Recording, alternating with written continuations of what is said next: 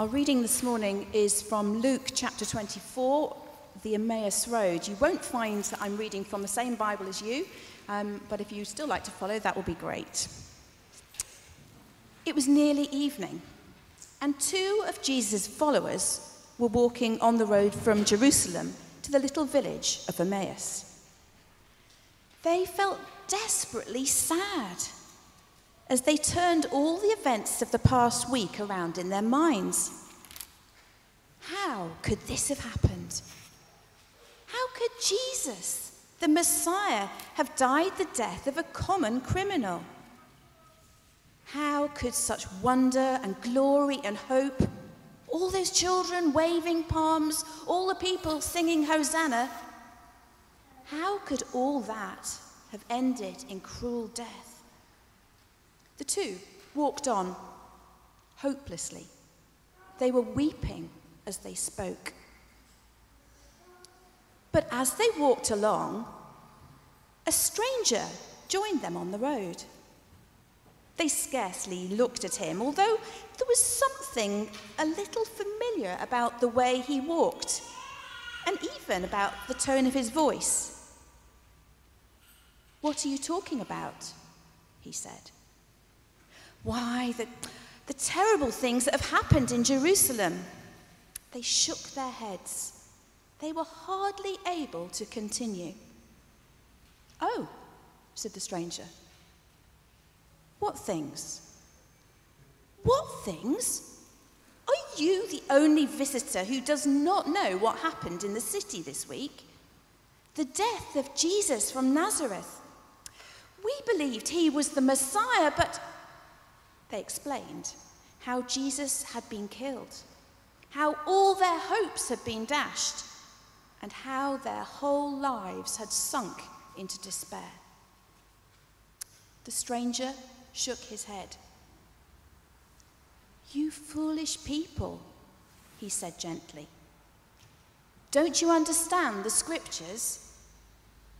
Don't you realize that the Messiah had to die?" They looked at him curiously. His eyes were deep in shadow, and the light of the setting sun seemed to blaze all around him. Who was he? Why did they think they had met him before, somewhere, somehow? They walked on to Emmaus as the stranger went through all the scriptures, all the prophets from start to finish, and explained to them how the Messiah, God's chosen one, had to give his life to save the world. When they arrived at their home in Emmaus, they persuaded the stranger to come in and eat with them. They sat down, and the mysterious guest took the bread, blessed it, and broke it. And suddenly, their eyes were opened.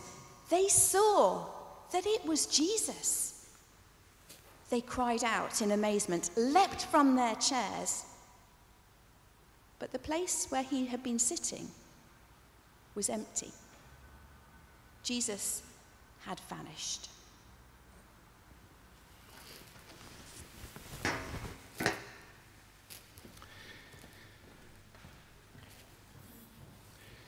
During, just before Christmas, I had some conversations with some of the children from St Andrew's School about the journey that Mary and Joseph took on their way to Bethlehem.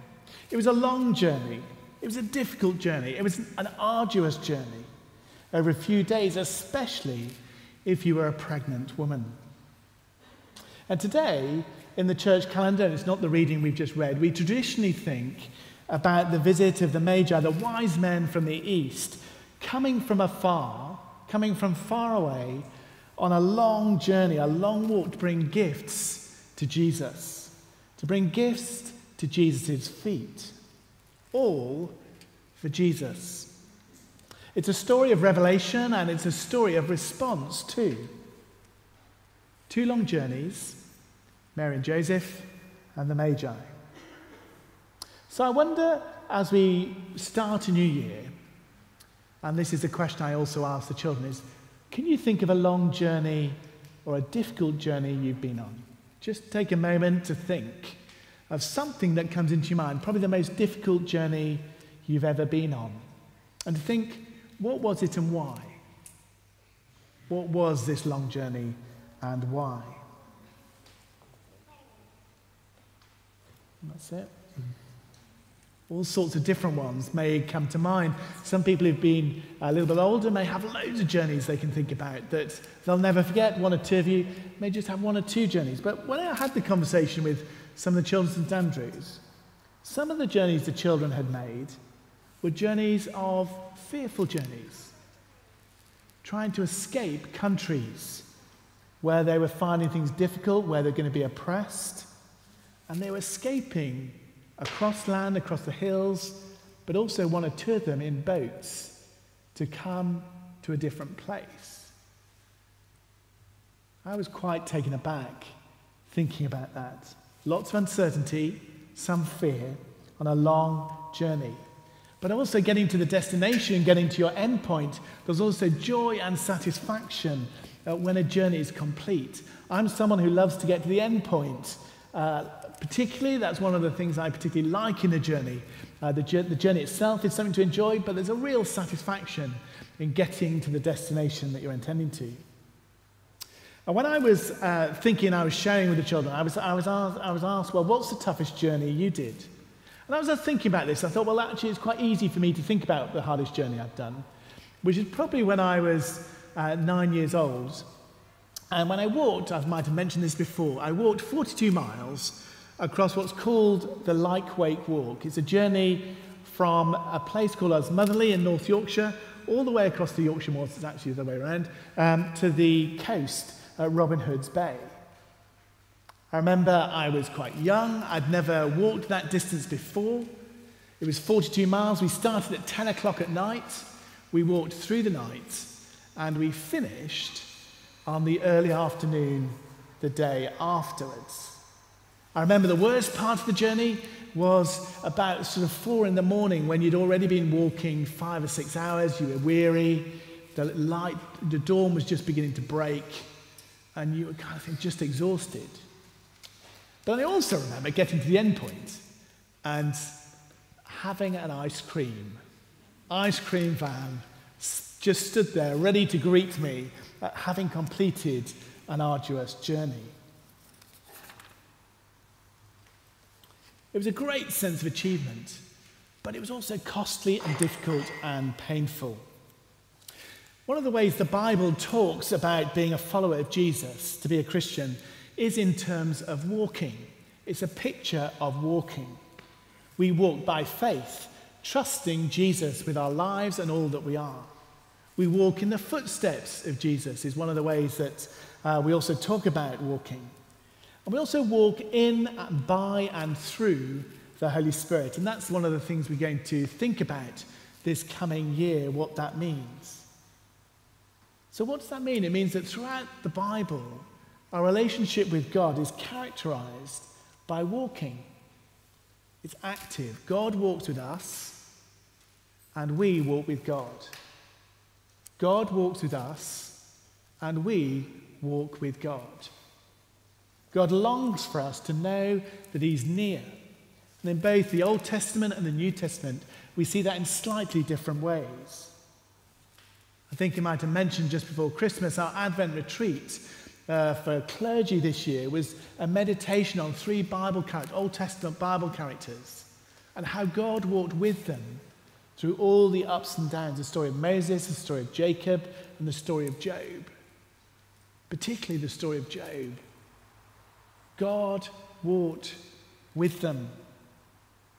Right at the beginning of the account of Joshua, the book of Joshua, at the beginning of the entry into the promised land, God promises that where they step their feet, where they place their feet, God will give them every place where they set their feet. That as they step out, as they step forward, God goes with them.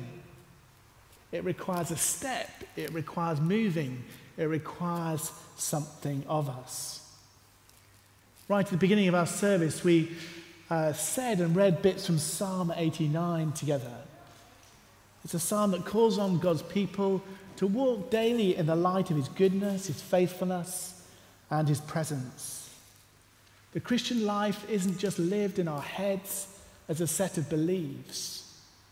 It plays out in our attitudes and our choices and in our day-to-day lives. And God wants to be part of all of it.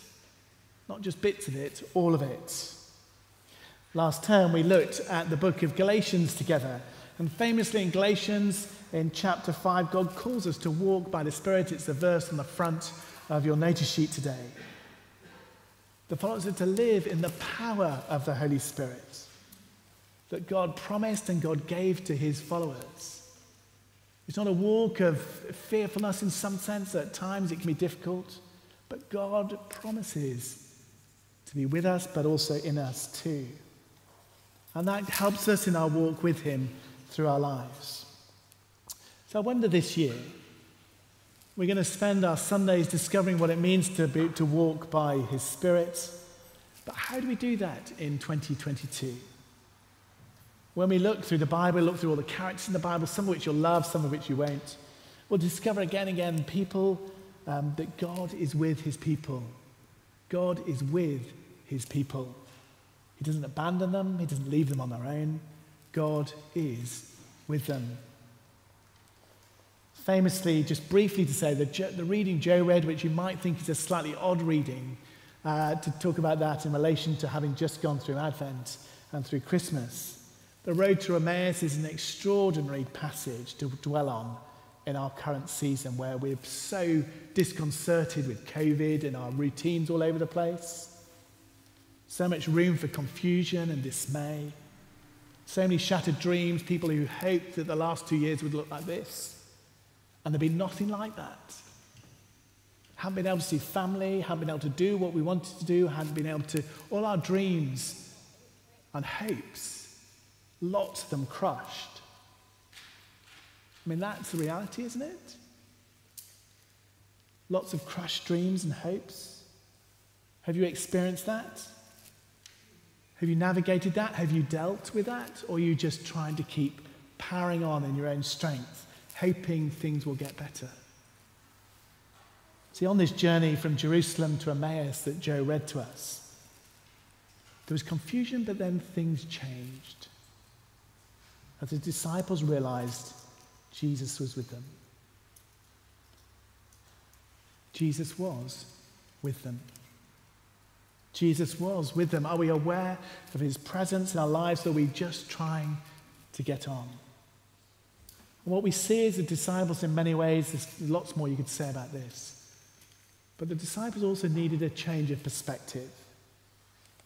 They thought they were on their own. They thought they'd been abandoned. They thought they were just having to make do. But it turns out that God was walking with them. Are you open this year to what God wants to do in your life? Are you open to how he wants to use your time, your gifts, all that you have for him, to serve him and to share what you have with others? Most of us will have good intentions as we begin a new year of getting fitter, getting healthier lifestyle, changing some of the patterns of things that we're in bad habits. But what if God has some good intentions for our lives that he wants to make known to us? What if God wants to show us his purposes for this year as we begin to step out for him? Today is an opportunity. We often use it as a way of reflecting, but also dedicating ourselves afresh to what God wants for us this coming year. Why? Because we get lost, we get confused.